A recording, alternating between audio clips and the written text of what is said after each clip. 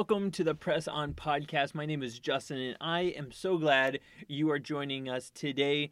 We got a quick lesson, message, inspirational, encouraging thought, whatever you want to call it today. But before we get to that, I just want to set you up where we've been, what we're doing. For the next couple of weeks or so, we're taking verses of the Bible that are often misquoted, misused, and out of context, because I think sometimes we like to shape and form Scripture to what we want it to be, how it can fit into our lives, then allowing it to shape and form us personally. And I think Scripture is meant to do that. The words of God are placed before us so we can be changed and renewed and restored. And when you read it in the context it's meant to be written as or read as, I think we can grow even more than we ever thought. And so last week we took a passage from Matthew and kind of talked about how it's been misused and mishandled. And today I want to take an Old Testament passage. And you probably have heard this one. I don't know how many people I hear that they say this is one of their all-time favorite verses. And it's a good verse, but sometimes we just use it as a self-help verse versus what it really can mean to us. Jeremiah 29:11, it says this, "For I know the plans I have for you, declares the Lord, plans to prosper you, not to harm you, plans to give you hope and a future." Now that's nice, and it makes you feel good, and that's something that we all want to live for, that God really does know the plans he has for us, and he doesn't want to harm us. And I think that's true, but that's really not what this verse is talking about. But in order to understand this verse, we have to realize what is going on in this passage. You see, the Israelites actually have just been exiled into Babylon because of their disobedience to God. And so chapter 29 is a letter to the exiles. This is written to the people who had disobeyed God, and this is what God says that. Now, with that in mind, let's read that and the following two verses. "For I know the plans I have for you, declares the Lord, plans to prosper you and not to harm you, plans to give you hope and a future. Then you will call on me and come and pray to me, and I will listen. You will seek me and find me when you seek me with all your heart.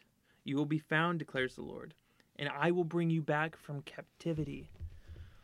And so really what this verse is talking about is that when you disobey, there's got to be some discipline, because discipline always leads to obedience. You know, it's just like a parent would discipline a child for doing something wrong.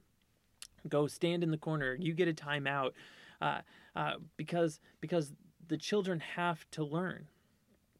And the same thing is happening here. Israel has disobeyed God. He allows them to be sent into captivity, and then he addresses them and says, "Hey, I still have you. I'm still in control. When you turn your hearts back to me, that is when things will be better for you." Discipline leads to obedience. And we see that in our own lives. And so when you are far from God and things seem a little rough, just know that this is a time of discipline, and it should hopefully correct you back into a course of obedience, because that is what God longs for us. Out of everything that God wants to do, his main objective is to bring us into a right relationship with him, the way it was meant to be before sin entered the world. And luckily, the biggest way he did that is by sending his son to die on a cross for us, so we can have that right relationship. But just because we have Jesus's grace and forgiveness, it doesn't mean that we have free will to just do whatever we want with that in the back of our mind, like, oh, God's going to forgive us. Oh, it's going to be okay. No, we're going to have to go through times of discipline, and we're going to have to try hard, and we're going to have to learn obedience, because nothing good comes without sacrifice. And so it's just a great thought for us today that Jeremiah 29:11, "For I know the plans I have for you, declares the Lord, plans to give you hope and a future."